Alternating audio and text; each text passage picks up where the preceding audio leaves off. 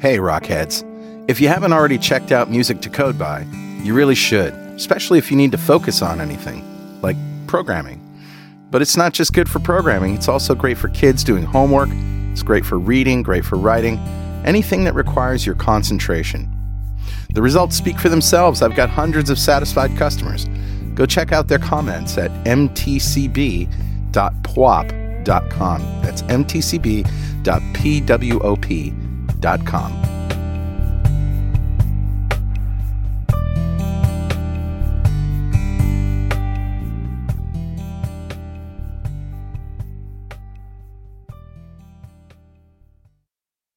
.NET Rocks, episode 1227, with guest Tim Ward. Recorded Friday, November 20th, 2015.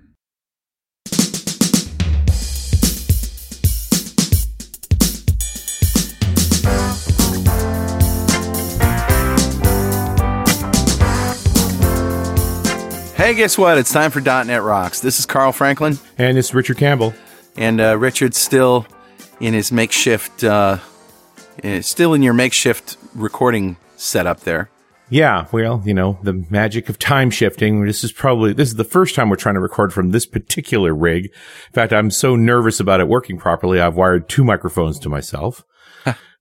But I stuck up some baffles and things to try and keep it from echoing too much. Yeah. But if anybody remembers from the last time I had a flood, and I'm really sad to be able to say the last time I had a flood. Yeah. There are going to be dog issues, without a doubt. Yeah. And the packers are still here. So the insurance companies brought in people who are basically cleaning out my entire basement. Right. And so I have let them know I'm recording, but you never know when they're going to appear. So do me a favor. If a bear comes into your backyard and the dog goes crazy, let's leave that in, because I think people would want to hear that. The dog has very distinct barks. I can usually tell what's in the backyard by the bark. Oh, isn't that funny? Yeah, you know, there's sort of a bark for squirrel and a bark for raccoon. The bark for bear is big squirrel, big squirrel.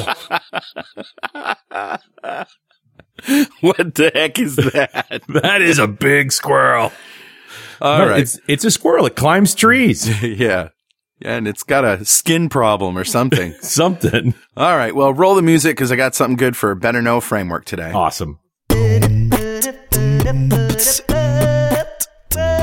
All right, buddy, what do you got? Our good old friend Sahil Malik. He has written an article for Code Magazine all about the good parts of TypeScript. And it's called TypeScript, the best way to write JavaScript. And I've been looking for an article like this that sort of addresses my individual particular boogums about JavaScript and what we can do about it with TypeScript, you know, because it is sort of like a just use TypeScript is what you hear all the time, you know, without really understanding. Without the why. Without the why, yeah. So Sahil goes through the why. And if you go to bit.ly/TypeScriptRocks, and this article is great. He didn't have a date on it, so I didn't really know how old it was. So I wrote to him. I emailed him and I asked him, it's only it's only a month old or so. But then he said he also published a more detailed version of this and JavaScript in general on Udemy, which is a video course place. Yeah, right? yeah. We've had some of the Udemy guys on. So I'm linking to that too. bit.ly/SahilTS video. And he also said you could use the coupon .NET Rocks, DOTNETROCKS, for a 50% discount. So that's very cool, Sahil. For example, one of the things in this article he talks about is the advantage of being able to strongly type HTML elements.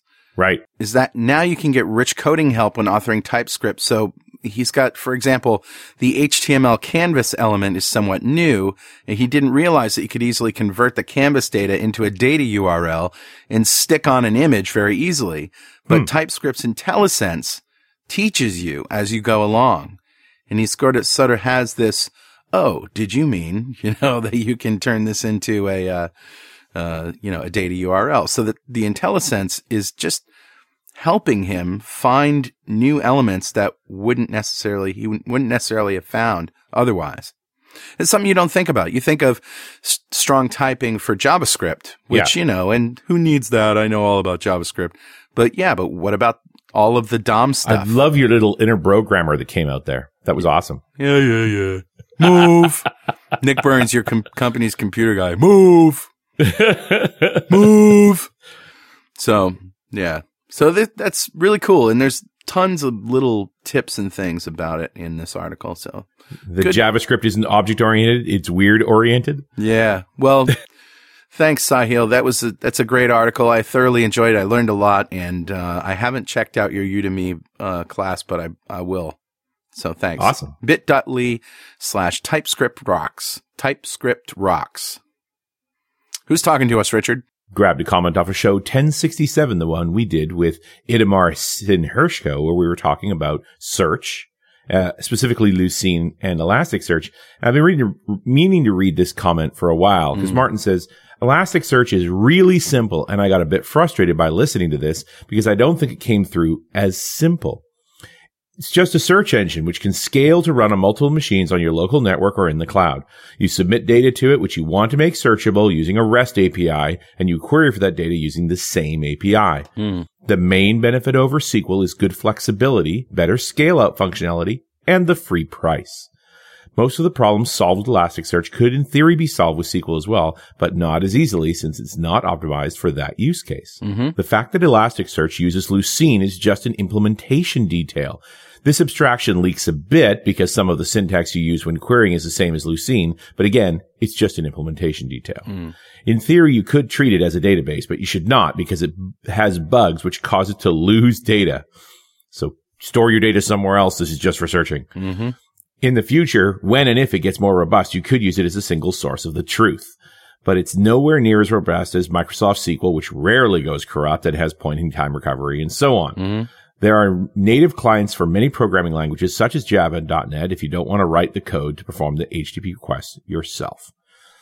And I remember that show's a year old now, but I remember seeing this comment when it came in. And we didn't emphasize this part enough. That Elasticsearch is just one of those very simple things to put out there. And it'll make your life better if you're trying to solve your search problem. And I'm sure we're going to talk about search some more. So Martin, thank you so much for your comment. A .NET Rocks mug is on its way to you. And if you'd like a .NET Rocks mug, write a comment on the website at .NETRocks.com or via any of the social media. We post every show to Facebook and Google+. And if you guys comment there, we read it on the show, we'll send you a mug. And of course, you can tweet us. He's at Rich Campbell. I'm at Carl Franklin. We love tweets. Yeah, one thing about that Elasticsearch, I remember that show, and is that it's not without its critics and its problems also. So, I don't want to give the listeners the impression that, it is simply just this high level thing that you just throw stuff at and it sticks and it works. Yeah, there are some issues. So just, be diligent. Nothing's free. Nothing's really. free. Yeah. Read it. Yep. Check it. Learn it. Yeah. Do Love your it. own research. Yep. Absolutely. Right. And that brings us to Tim Ward. Tim is an engineer at CluedIn, a company out of Denmark. He spent 10 years as a software engineer, focusing on search and graph technologies.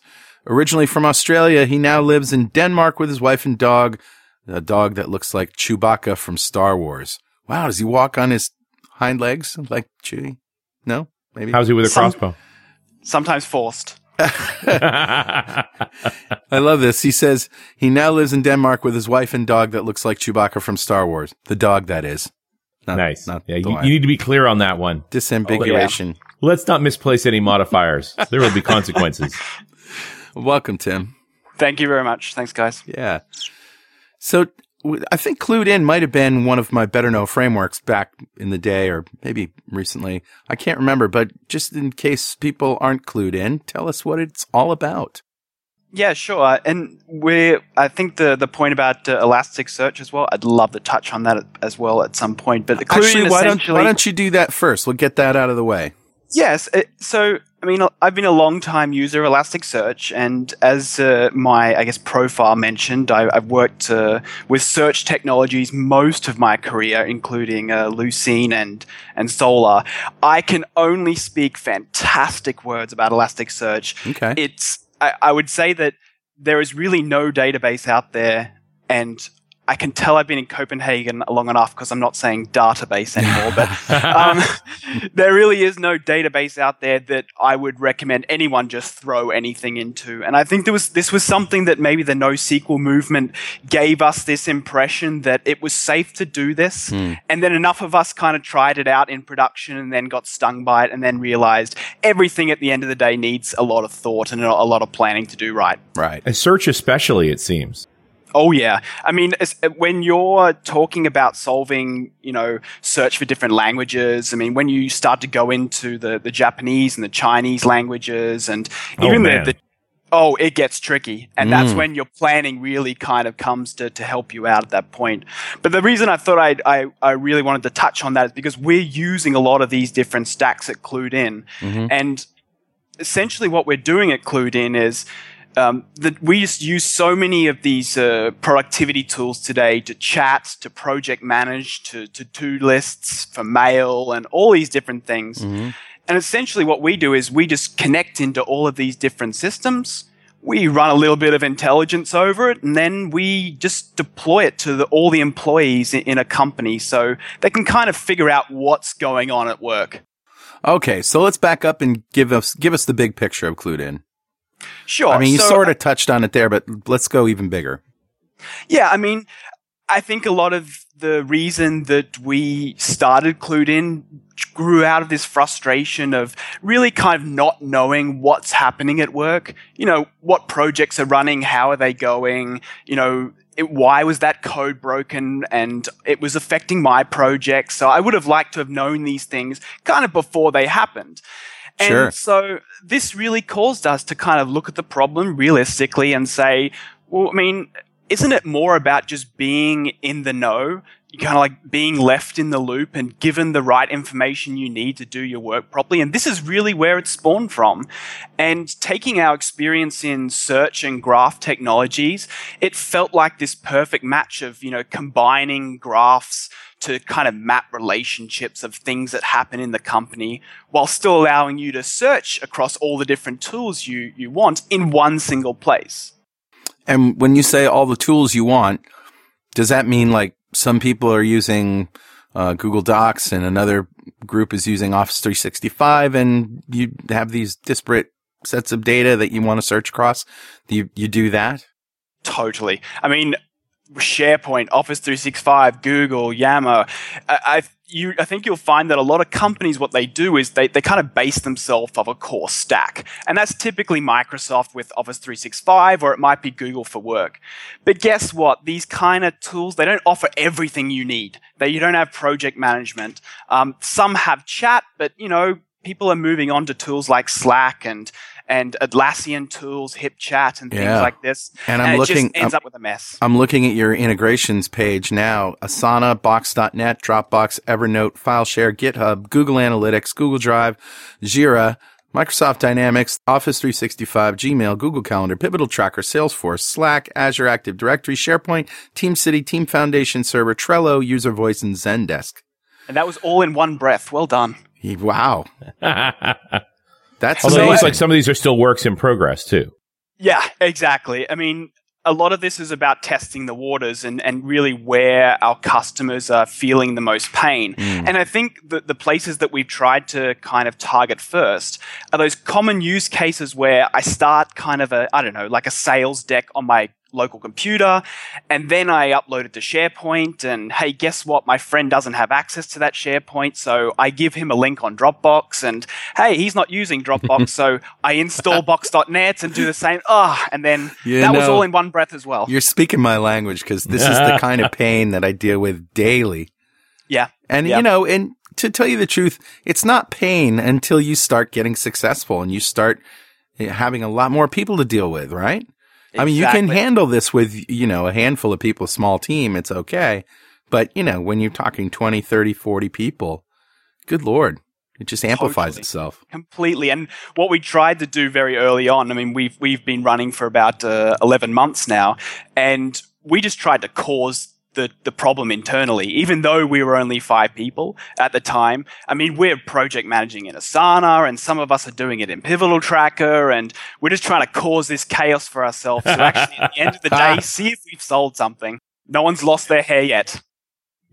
So more chaos. We need to do testing. More chaos. Exactly. Controlled chaos, I like to call it. So what are the after you wire up all of these services, which I imagine is probably going to be easy, but also maybe a little time consuming up in the front.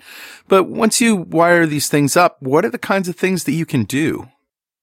I mean, the immediate pain that we wanted to relieve was something that was kind of simple and in our nature to do, was just allow you to search across all of those different things in one place. So you search for a presentation deck, let's just call it investment pitch deck, and guess what? You get results from SharePoint, you get results from Slack, you get results from Box.net. That was kind of the immediate goal. But then this whole idea of keeping in the loop and keeping on top of things came in. And that's where we really started to utilize some of these features in Elasticsearch, where we were able to kind of, what they call percolation, start to, as soon as new documents start coming in, it runs these matches over, what people are watching, and it just notifies people, hey, there's a new update to the investment deck, or hey, there's a new kind of thing that you might be interested in. So it was kind of twofold. Wow. So look at what people have already worked on, and then look at what's coming in and think maybe they need to know about that. Exactly. And we can use this information to really start building, profiles for users on what they're good at, their skill sets. I mean, I don't know about you, but I've got a LinkedIn profile, and on that, I'm the number one person in Denmark at eggs. Eggs? Eggs. I've also got, check it out, I've got potty training, I've got fear of flying, I've got ventriloquism. I'd love to have all these skills, but unfortunately I don't have them. But we can actually start to kind of build these real life profiles for you based off the actual work that you do internally, which I think is pretty cool. All right. So you are using C# and .NET predominantly, but you also have these other technologies and stuff that aren't on the development side. On the C# side, I'm thinking what? ASP.NET, MVC, what exactly is that? We are kind of close to the bleeding edge. We haven't moved on to the ASP.NET 5 stuff, but we're very close. We're using the ASP.NET Web API, using a self-host. So we're using Owen as our boot stack. Yeah. And really, when we start looking at even the Connect event that was recently, just yesterday, I think, for us to move into that ASP.NET 5 paradigm of how to boot up on a light stack, it would be close to a few days of work for us. So we're using that. We are using technologies like SignalR for our push engines and our WebSockets. Nice. So we're kind of going all over the place. I guess this is that idea of a polyglot architecture or polyglot persistence gone mad. Right. And RabbitMQ and Redis, also Neo4j. Yeah, I mean, I know Fowler coined this term, many years ago, and don't we all look back at the stuff he says and it's like, man, why can't I say that stuff? But I mean, we're using RabbitMQ as our message bus to kind of scale out the system. I mean, the whole CluedIn engine at the back, all we're really doing is whenever we need to talk to services, we just put a message on the queue and we can have as many consumers as we want on the other end. The main one I wanted to focus on today is actually our graph store in Neo4j. And I know that you've actually had Tatham on the show before from Australia. And at this point, probably thinking, what's with these Australians and graph databases? We're hooked. Oh, that's all I can say. Well, if you want a graph database that works and sort of powers the whole world, think about the internet. I mean, it's sort of a big graph, isn't it? It is, definitely. Yeah. And I think Tatham's presentation of it was just so good as like an introduction to get people on it. I'd love to focus on kind of what happens when you actually put this thing into production. We've had it running for a while. We've got the battle scars to show for it, and let's just kind of get some ideas of what is it like to scale it to these millions and millions of numbers, these big numbers. This portion of .NET Rocks is brought to you by Stackify. Our dev-centric friends at Stackify have been awarded PC Magazine's Editor's Choice for application performance management, stating the depth of application information provided by Stackify totally outshined the other products in this category. Because Stackify so successfully integrates errors, logs, and metrics into a core APM Plus tool, it's a must-have for .NET developers, which is why PC Magazine's Paul Farrell calls it one of the best infrastructure management services of 2015. Try Stackify now for free, and they'll ship you their coveted Developers Against Humanity card game. Just activate your account. Use the link bit.ly/netrocks to build better apps faster and get your free game. So what are you storing in Neo4j? So, I mean, the typical Neo4j is nodes and relationships, just as kind of a reminder. And those relationships typically are things like, you know, you're author of, you're a member of, you like this. And you can think of these nodes as pretty typical documents that you would have had in Elasticsearch or MongoDB or Lucene or things like this. And so that's typically, you know, how we're structuring things in the system. And the kind of things that we're actually storing in Neo4j. Well, think about your company. Think about your workplace. And you've got things like documents, you've got people, you've got projects, you've got products. And one of the things that Neo4j gives us is this handy labeling system where we can just start to stamp these nodes with, you know, what actually are you? And you can actually stamp it with as many labels as you really want. Yeah. It's really interesting things you can actually do there with inheritance of nodes as well, where you can, you know, stamp things with these inheritance chains and some really cool things we've been able to do with it there. So I got a question. Do you do any caching of data? Like one of the things with Slack, for example, is that after a certain number of days or whatever, the data just sort of goes away. And I guess you can pay to get, you know, a complete history or whatever. But do you do any caching of messages or anything that just sort of flows off, or are you sort of at the mercy of the APIs of the integrators? Yeah, very much so. I mean, the way that the CluedIn goes and grabs this data is in both a pull and a push model. And when you start to kind of pull in your different systems, that's very much a kind of a, hey, API, go and grab me everything I can get up to now. And that's kind of like a big chunky call that we do to those APIs. Fortunately, most of these endpoints, they're very, very good on telling you when you've hit your limits and when you're throttled. Right. And they give really good mechanisms of how to be able to actually grab these 429 status codes and treat them and kind of, you know, tone down the number of queries that you're doing. Yep. But then after that, a lot of these different APIs offer a kind of a push model, like a webhook, where they literally just fire hose all their new data out to everyone, and you've just got to listen to it. You can put filters on it as well, such as I only want to listen to, you know, customers A, B, and C. Yeah. And this helps us with kind of not putting too much load on these third parties all the time. So what are you using for cloud providers? Are you using Azure, Amazon, a mixture, Google? I am a long-time AWS user. So we've been using Amazon right now. Mm-hmm. We've got about 22 servers. Sometimes we have to, you know, Elastic boost it up to about 26. And the reason that we've kind of got so many is also to do with this kind of polyglot architecture we have. I mean, you take RabbitMQ, you take Neo4j, you take the Elasticsearch or the ELK stack, they're calling it, as it's got Elasticsearch, Logstash, and Kibana. You take Redis, then you take SQL Server. So that's kind of a lot of different technologies, but you also have to run them in kind of like a clustered high availability mode. And most of them recommend at least a minimum of 2. And if you can go with 3, that's kind of great, because there's all these mechanisms that these technologies have with kind of electing who's the master, and sometimes they need even or odd nodes to do this. Yeah, okay. And have you looked at any of the platform as a service stuff on Azure? Doesn't that appeal to you? Or, I mean, the natural choice for us is to go with Azure. I mean, just the deployment stack that we've got here locally. Yeah. I mean, we're a .NET shop, Yeah. and every now and then we break out into F#, but I mean we're still on the .NET stack. At the end of the day, it really came down to our previous experience. Gotcha.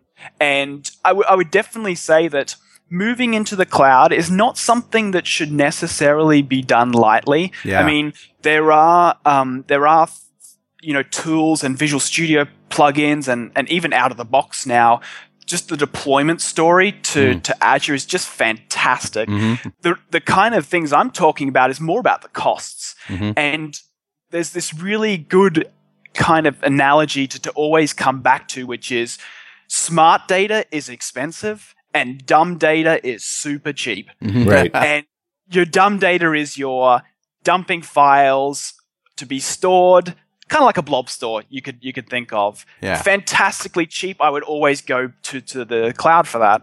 And for even compute these days, once again, it's just so cheap to have these compute cycles that you just spin up and spin down. Right. But once you start to add these kind of handy functionalities like full text querying, graph databases, elastic in-memory key value stores like Redis, and then relational stores like SQL Server, you start to kind of require these more expensive boxes to handle that kind of load. Using Docker?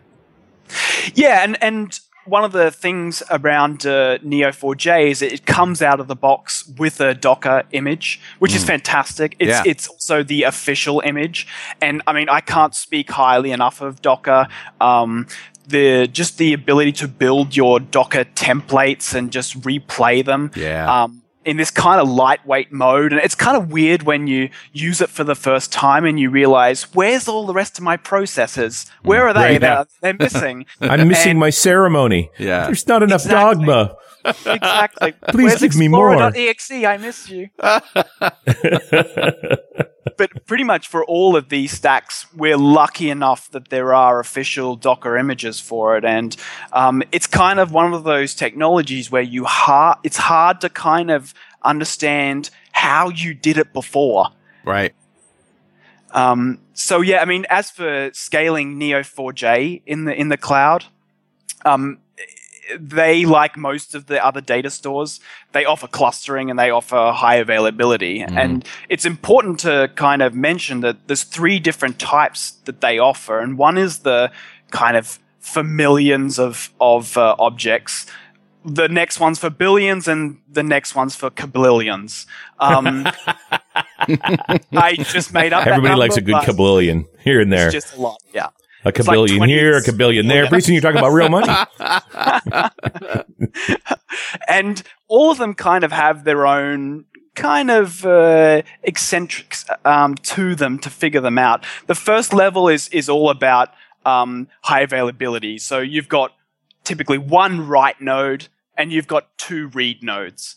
And they all talk to themselves, and the Neo4j guide to get this up and running is super dead simple. And the important thing to note in this is that just because you've got 3 boxes now, this is not necessarily going to make your system a lot faster to write to. After all, you've only got 1 write. Yeah. This is more just about, hey, there's a bit of fallback and safety there that if one of these machines goes down, the others are going to do this work to become a master. Wow, okay.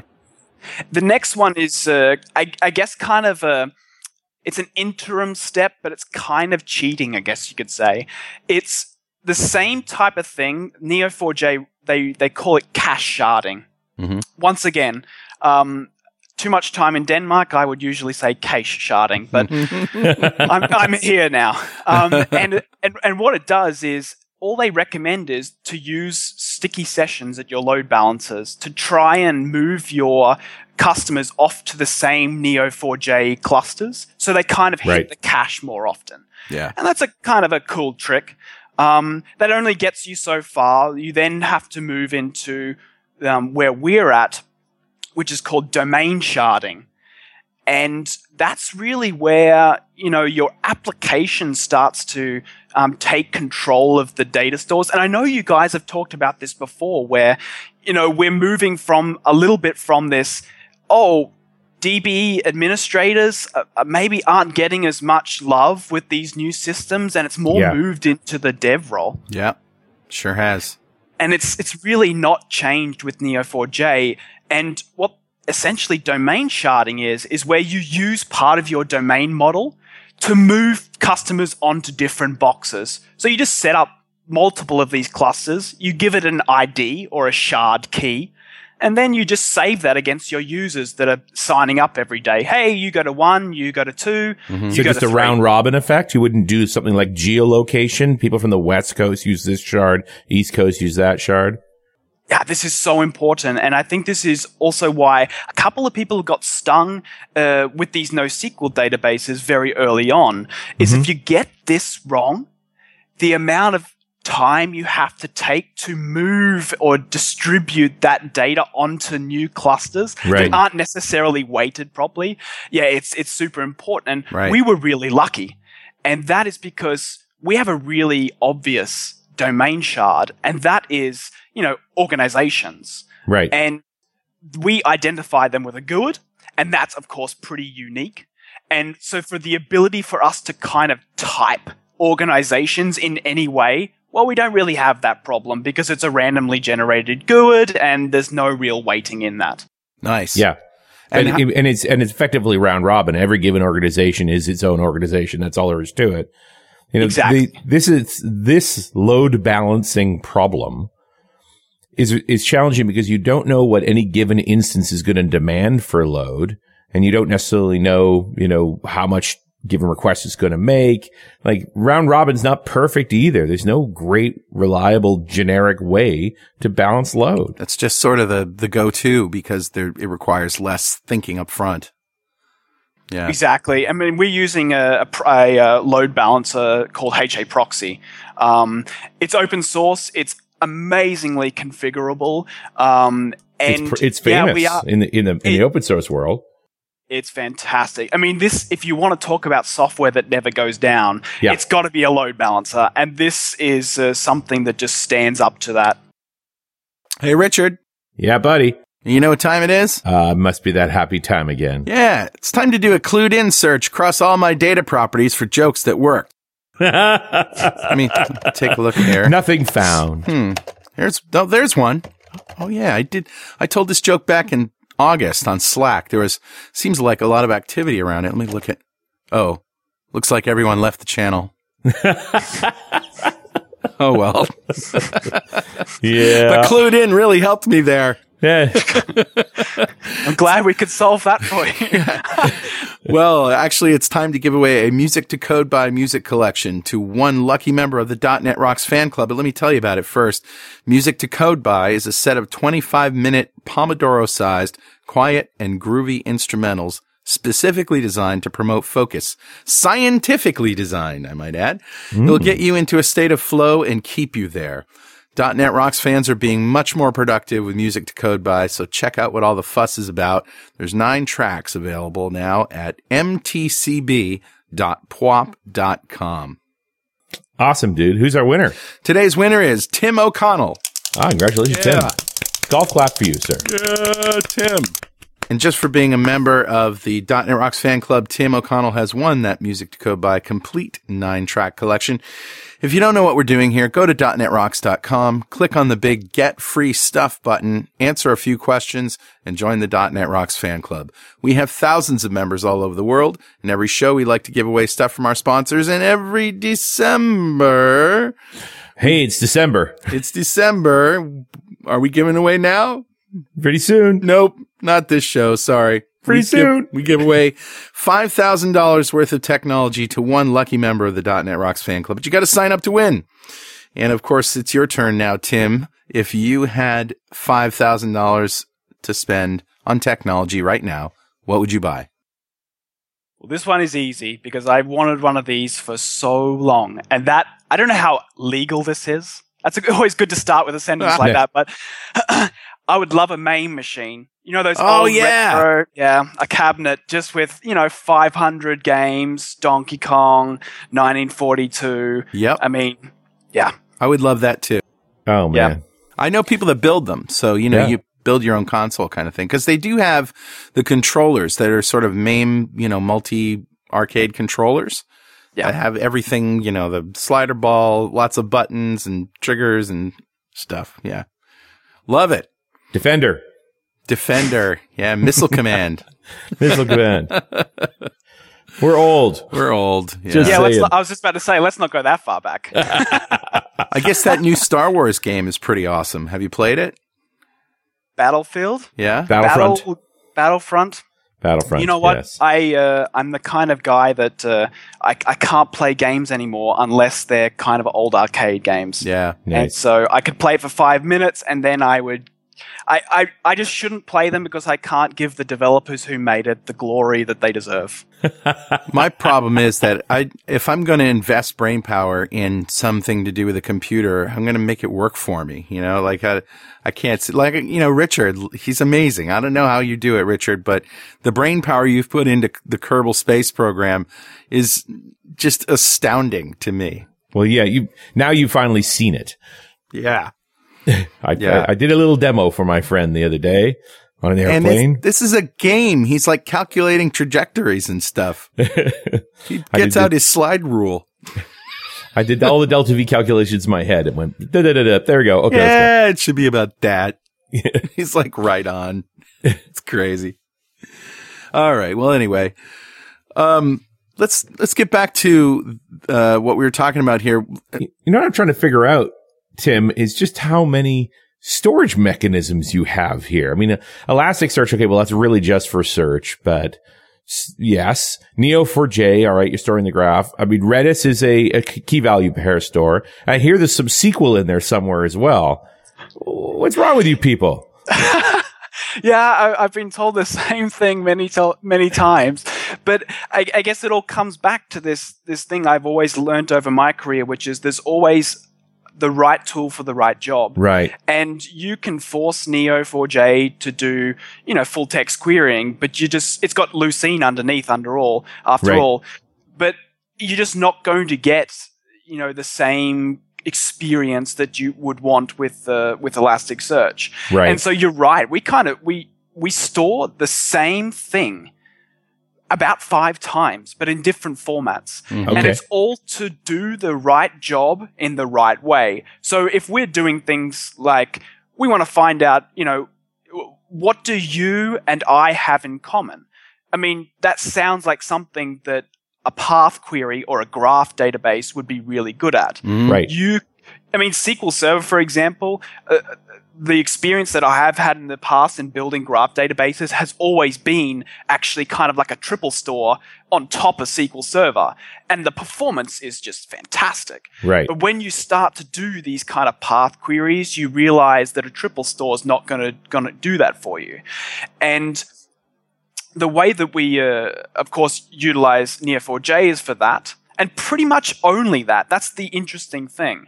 Elasticsearch gets a lot of love when we start to try and figure out some information or some insights about what we're pulling from these different systems. I mean, we're doing things like fuzzy matching and on names. So when I go search for Carl in CluedIn, if there's a C. Franklin in Slack and a Carl Franklin in Dropbox, we're doing all this magic to say, hey, that's actually the same person. Oh, good. Right.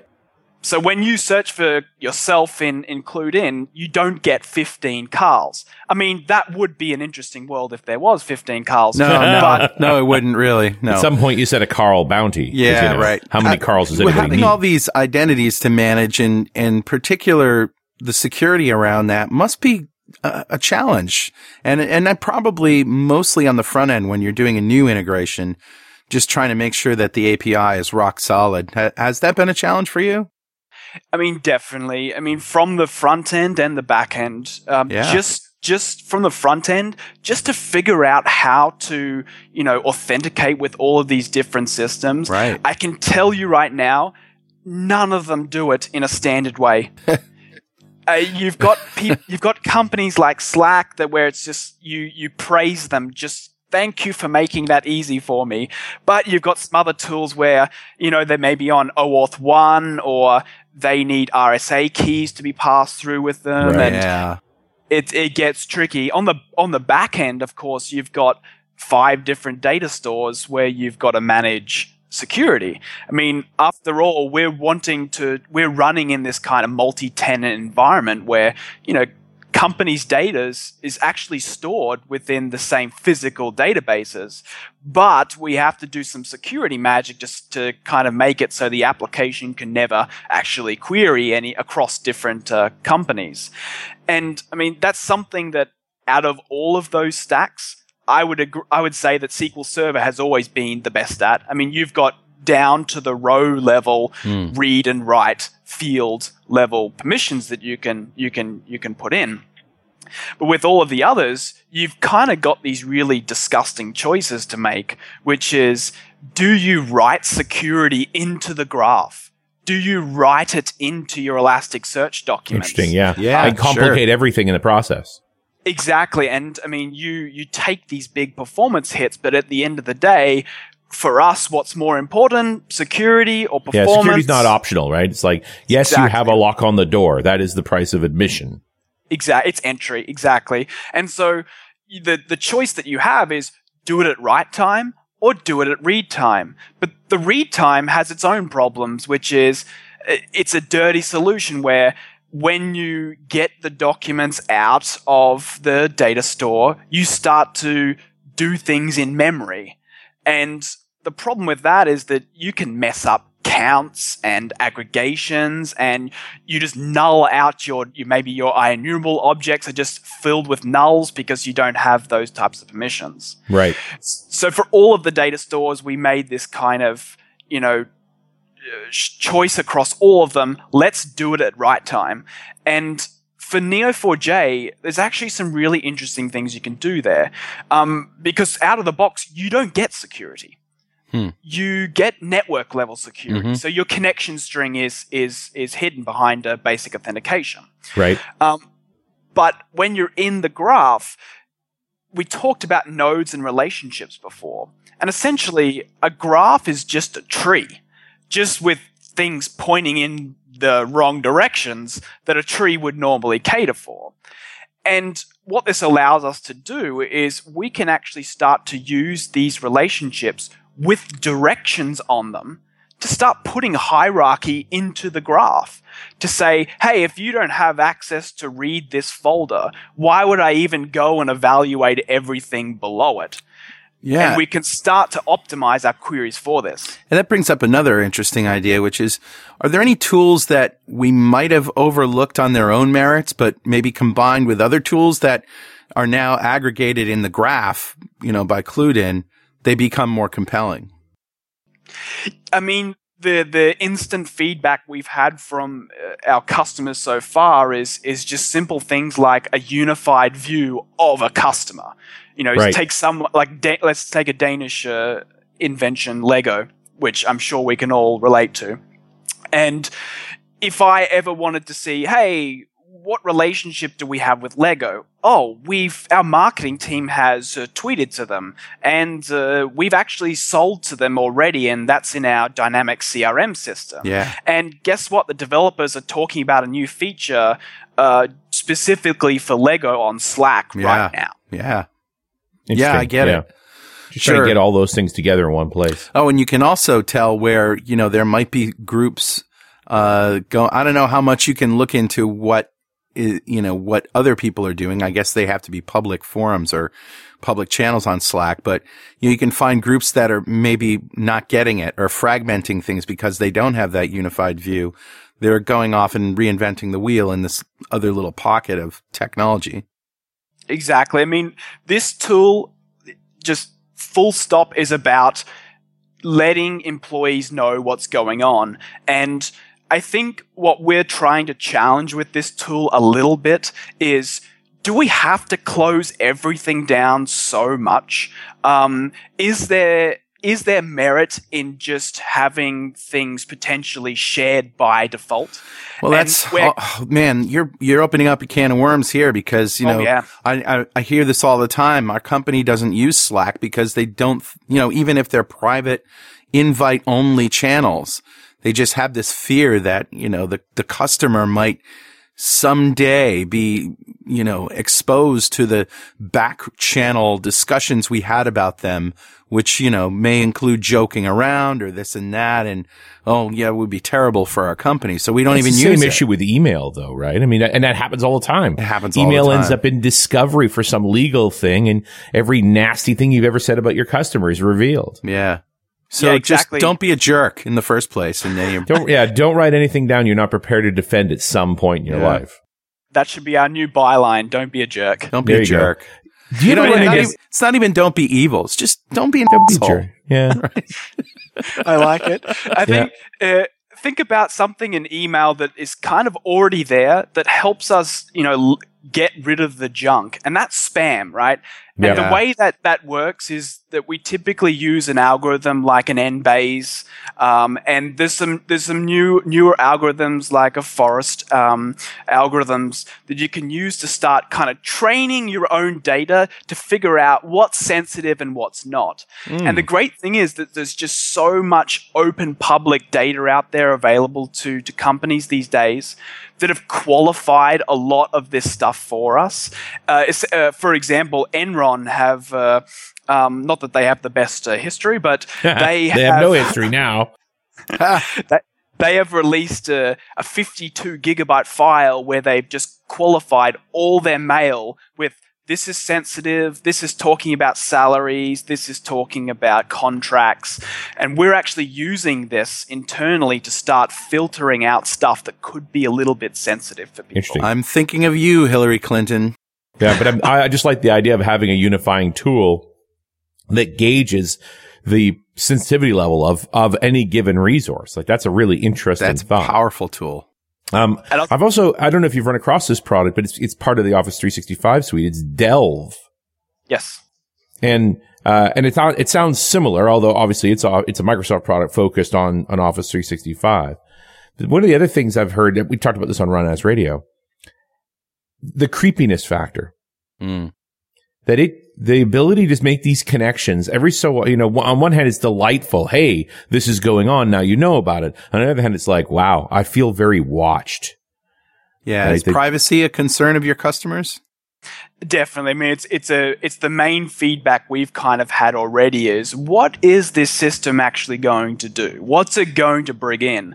And that's why when you're adding integrations, you still have full control over what you actually want to bring in, whether that's labels in Gmail or folders in your mail, or if you want to take the whole kit caboodle.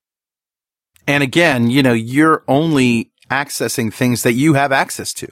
Exactly. You can't just, I can't just look into Richard's mailbox, for example. Exactly. I mean, I'll give you another classic example. If there's a document that maybe you have on SharePoint and for some unknown reason you have not shared it with Richard, if he saw that document in CluedIn, when he went to open it, he wouldn't be able to see it. He'd be visited with a nice login page, but I guess the interesting thing is for Richard to know, hey, there's a document talking about a particular customer on SharePoint. Maybe I should talk to Carl and see if he'll share it with me. Right. Because a lot of the time I have access to that? Don't know. Right. Exactly. Yeah. But I do think that there's an interesting line here. Certainly, again, on the IT side, we deal with all enterprise data. The company has a liability to it. So, part of this is just the basic, are we keeping track of things sufficiently to mitigate litigation around it. But you also quickly run into when people are using company resources inappropriately.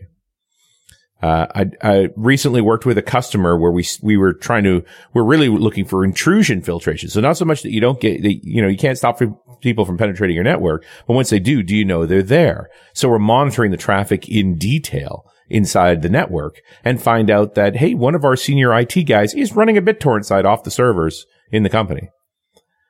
Yeah. Sounds like we've got a new provider to build. Well, but you sort of get into this idea of, as we start scrutinizing this, like, look, you should not, there are certain Slack messages you shouldn't be writing. There's certain emails you shouldn't be writing on the company email.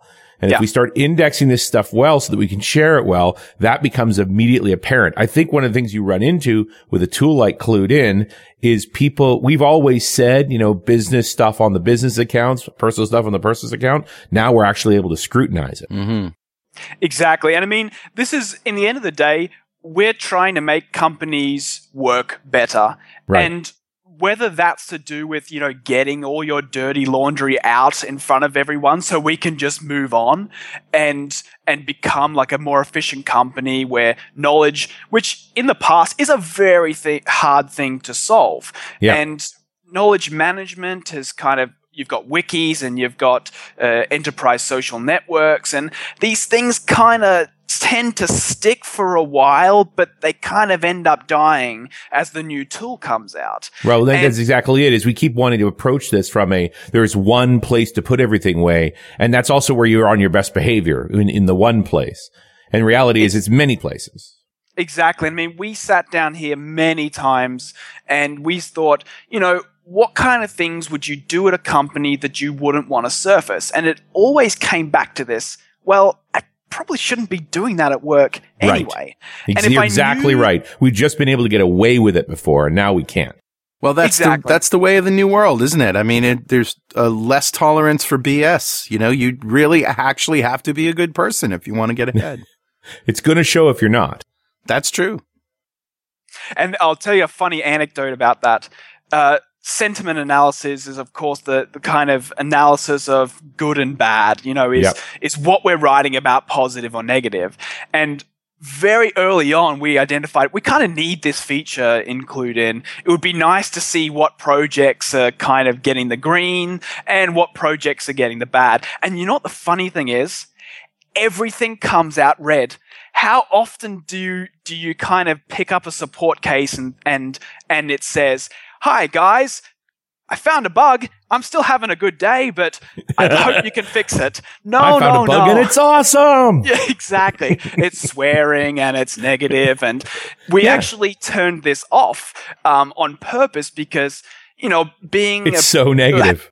Exactly, and part of a place where you want to work is of course a good culture where you see positive things happening in the workplace. And we just thought that, seeing the reality of it sometimes might not be the best thing. Might actually make it worse. I mean, I got two thoughts there. One isn't the only way we start speaking more positively to show that we're not and start pushing on it.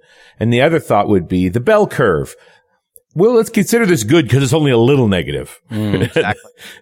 And it doesn't get bad till it's like, did you actually tell him you were going to rip his head off? So I noticed that as far as the cost, you say right on the homepage, it's 100% free until you know it's right. No credit card required. And so then going to the pricing, that for a team, it's $9 per user per month, which is great, and unlimited data. And then there's an enterprise option, which you want people to contact you. That's great. But, and I am taking a look at all of these features of all this stuff. But one question I have is, you still may incur costs with all of these integrations. If you, I don't know if any of these integrations actually have costs to use the API. I haven't seen any that I can remember, but has that ever come back to bite anybody? Yeah, we're lucky enough that none of the integrations that we provide have a cost. They are, of course, limited to some reasonable amounts, but we can kind of solve that at an application level where if we're hammering a third party too much, we really are told from that third party, hey, settle down and maybe don't call us as much. And essentially, CluedIn at the end of the day is free. It's free for as long as you need it. And the storage that you get right now, that's the compressed storage. So when you think about it, if we go and grab a document from a PowerPoint presentation from Dropbox, it might be three megabytes. Yeah. When we pull it over to our system and we store it in these 5 different databases, we're not storing the original file. We're storing things like the content and the metadata. And when you start to compress that, you suddenly realize that, whoa, for 500 meg of space, that's something like huge amounts of documents that it'll actually get to. Yeah. Okay. Great. So it's a great philosophy. By the time you're benefiting from it, it's time to pay something. Yeah, I mean, at the end of the day, I mean, I want 12 Ferraris, so I think that's fair enough. That's not too much. I only have 11 now. I need another one. Oh, that's wonderful. Anything that we missed that you want us to talk about or cover? All I would say is that at the end of the day, Neo4j is at the core of our stack, and we're really using it to do all of our intelligence in the system. And I just can't speak highly enough of that system. It's literally one of the easiest databases to just pick up and have fun with. I mean, as soon as you're out the gate, the installation is free. You get a lovely web admin where you don't need to jump to documentation. The web admin just says, hey, let's start a tutorial right here. Click this button and I'm going to create a graph.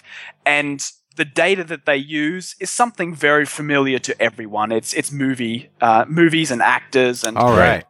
It's really actually one of those, this might sound very geekish, but it's really one of those exciting databases to query where you start to find out, what does Tom Hanks have to do with Kevin Bacon? And I mean, that is a question I've always wanted answered in my life. Oh. And because of this, I mean, I can't recommend it enough for people to just pick it up. The data modeling is really easy within it. There are a couple of things that's worth mentioning with the data modeling.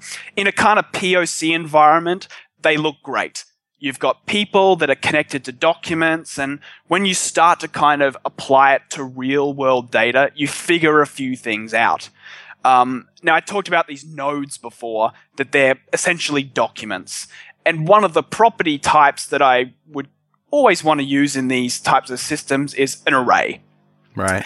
And the interesting thing about arrays in Neo4j is, although they're supported, you can't do index lookups within them. And that became a problem for us pretty early on, as you can imagine that even though we have an internal ID of everything in the system, well, guess what? Dropbox has their own internal ID, and so does Slack and so forth. And so we really needed to store an array of all the ways that you can identify this particular entity, even though it's across different systems. And when we started to try and look up these values, we saw some big performance hits, and we realized later that, well, you know, the indexing is not actually working on arrays.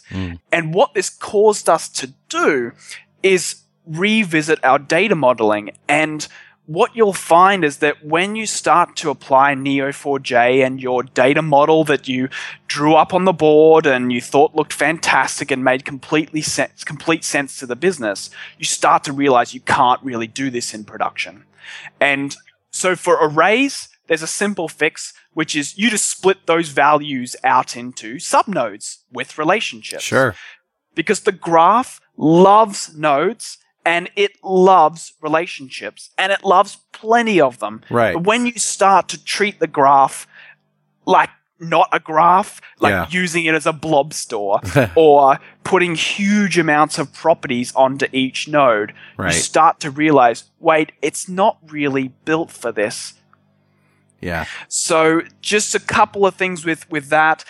With performance, I mean, out of the box Neo4j, when you first install it, it's set to desktop kind of configuration. So they've limited the amount of threads. They've limited the heap size. It is running in a JVM, so you can completely tune this, and Neo allow you, with their configuration files to do this. And there were some pretty instant wins that we got straight away when we looked at the, tuning the heap sizes for the JVM, but also the web server threads for Neo itself. And Neo, like all these other databases, they're a hungry beasts. And if you give it RAM, it will chew it up. It'll eat all, spit it out. That's right. And the correct amount of RAM is more. Exactly. I love this. I mean, this is, I love the fact that it does this, because if I've got a dedicated box for Neo4j and I've got 4 gig of RAM, hey, you're the only thing on that system running. Use all the RAM, please. Yep. And when you're kind of scaling, the kind of last point I've got is that the query language that you've got to query Neo4j, it's this language called Cypher, and it's pretty exciting because it just within the last 2 weeks, it's actually been released as the de facto query language for graphs. So it's completely gone open source. Wow. And so other graph databases like Titan and OrientDB, and they can start to use Cypher because, to be honest, it is one of the more intuitive out of the options that you have. For example, Gremlin is another one that you have. It's just not as nice as Cypher. Mm-hmm. And the cool thing with Cypher and performance is that if you get any Cypher query that you have in the system, all you have to do is put the word profile in front of it, and it will build you kind of an expression tree of all the calls that it's going to make to the underlying Java API. And it's going to tell you about if it's going to do a table scan or an index lookup, or, I mean, I just applaud Neo4j for this, because when it comes to profiling, sometimes it's not the best supported thing in lots of other systems. So use profiling. That would be my suggestion to figure out these kind of expensive queries. Awesome. Tim, it's been great. Hours flown by. I could actually talk about this for at least another half an hour. Love it. Thank you. All right. And I have downloaded CluedIn. I've signed up, and we're going to take it for a test drive. And until then, next time, we'll see you, our friends. Bye-bye.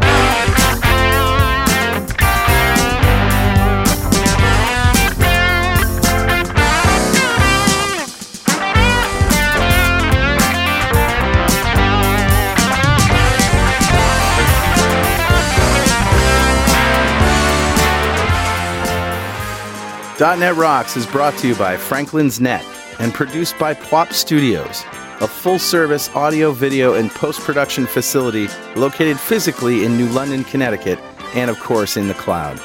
Online at pwop.com.